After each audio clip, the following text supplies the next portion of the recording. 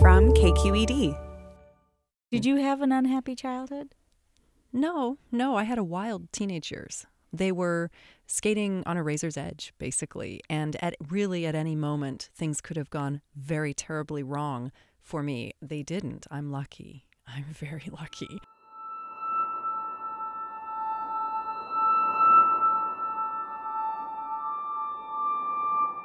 I'm Rachel Myrow. I'm Polly Stryker. And this is Love in the Digital Age. Today, a story about a teenage girl who goes on a wild ride and the mother who follows after her. And wouldn't let her go. Some of this next story resonates with me. I mean, I can remember going into my friend's parents' liquor closet and pouring out drinks and then putting water in the bottles so maybe they wouldn't notice. I remember creating a concoction that caused one of my sisters to throw up after consuming it. We all experiment. What inspired this segment for me, Polly, was knowing a couple of people in my social circle, parents who are really, really struggling with their teenage daughters. It's not something that's unique to the digital age, but some kids have a rough time of it, and as a consequence, their parents have a rough time of it. Well, and the digital age just adds sort of a fifth dimension to kind of a wild child. Anyway, I wonder what my teenage years might have been like had I had social media at my fingertips. One mom in Berkeley, we'll call her Donna, found herself caught up in a high-stakes game of cat and mouse with her daughter, Cindy, starting in middle school when she was 13. To protect the family, we've changed the names. I was in the car, and I looked over. My daughter was in the front seat, and she was holding her phone. You know, she kind of scrolled through, but, your first thought is, why is there a male torso on my child's phone? And then I thought to myself, oh gosh, this is happening. I got to tell you, Rachel, as a mom, I've seen a lot of stuff written about this, but there is no personalized playbook for this stuff. I would see sometimes text conversations that would be between her and someone that I didn't know, and I assume actually that she didn't know. If I could ever really see the whole gist of a conversation, I would gather that the person on the other side was a boy or a man who eventually would kind of lead the discussion to something sexual, and then it seems like she would kind of stop. Donna was checking Cindy's phone on a weekly basis, looking for stuff like this. But Cindy was deleting anything sexual, anything that would spark a lecture or worse, grounding. And so it took some time for Donna to fully understand what she was up against and to fully understand the severity of Cindy's depression. My depression came in waves. So I'd be sitting here watching TV and I'd be like, oh, it's all fine. And then 5 minutes later, I'm like, wow, why am I even alive? She's looking back on this experience after a lot of therapy. Cindy was an anxious kid. And when she hit middle school and felt socially excluded by the girls, it was kind of a mean girls situation at the school she was at, she sought out boys. I really wanted attention, and I didn't really care how people thought of me. And so it was I'm going to text this guy 1,000,000 times until he finally stops replying, and then I'll find the next one. And if that meant reeling them in with sexually charged photos and conversation, that's what she did. It's so easy. It's just, snap the picture and send it. It takes nothing. I mean, outwardly, she's a bright, beautiful kid.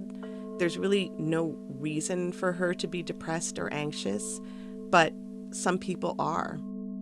Cindy fell in with a couple of girls who were cutting themselves, and worse, cutting themselves competitively with each other. They look like what they are, razor cuts, so they're very thin and precise, but they can get a little deep. I know, it's horrible. And then, unbeknownst to Donna, Cindy got into the cocktail cabinet and started playing around with alcohol.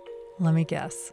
She took a little bit from each bottle and made jungle juice, the kind of thing her parents wouldn't notice.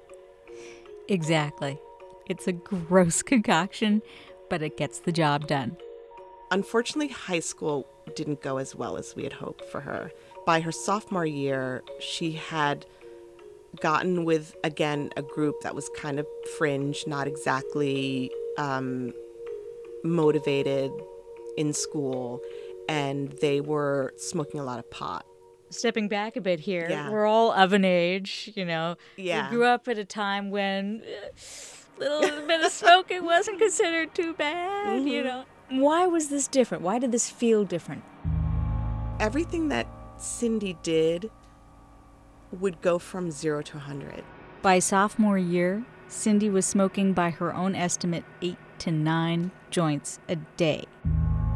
And then drinking on top of that. Did Donna ever really clamp down on Cindy? She really thought that if she punished me, I'd hurt myself. She was scared that something terrible like that would happen.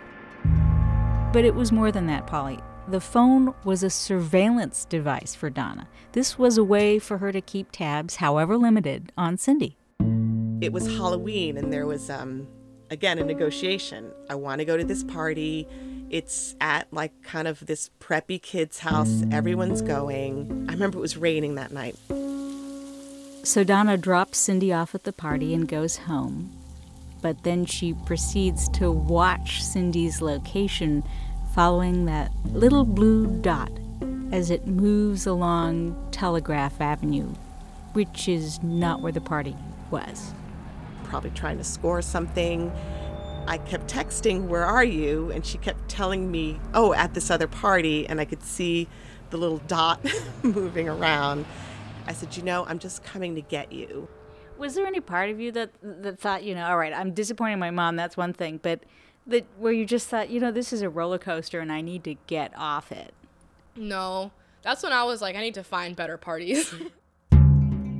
Things started to go downhill. It just went downhill really fast. And I realized, again, from looking at her phone, that she was financing her pot use by selling it.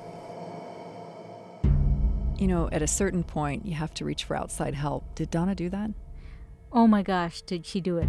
Talk therapy, antidepressants, more than one, dialectical behavior therapy. A common form of therapy used for kids who cut. Which involved classes for both Cindy and Donna. And it wasn't just myself, it was my husband. It was, at this point, we have a team of people who are trying to help her.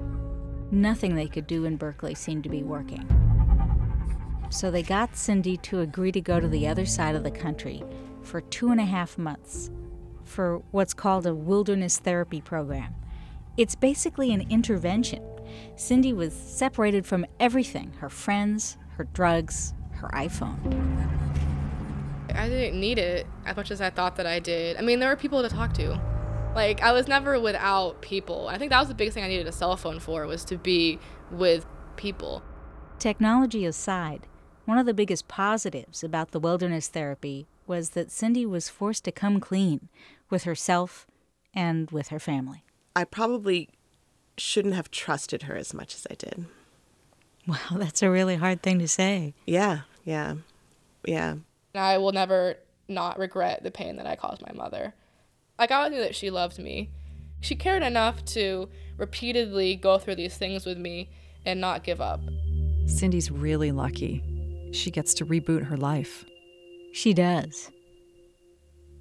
But she's also really lucky she got the parents she did. This family wasn't willing to let her go down that dark path alone.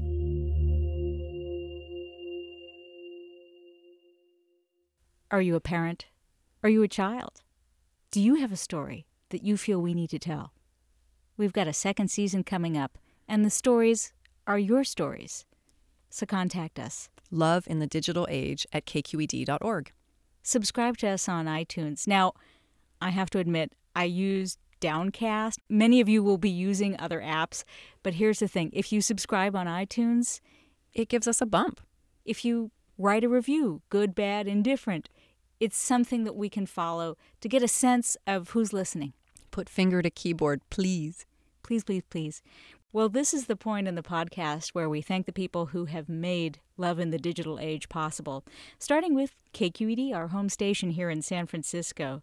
Special thanks to our engineer, Danny Bringer, Our senior producer, Victoria Mauleon. and our executive producer, Holly Kernan. Thanks for listening.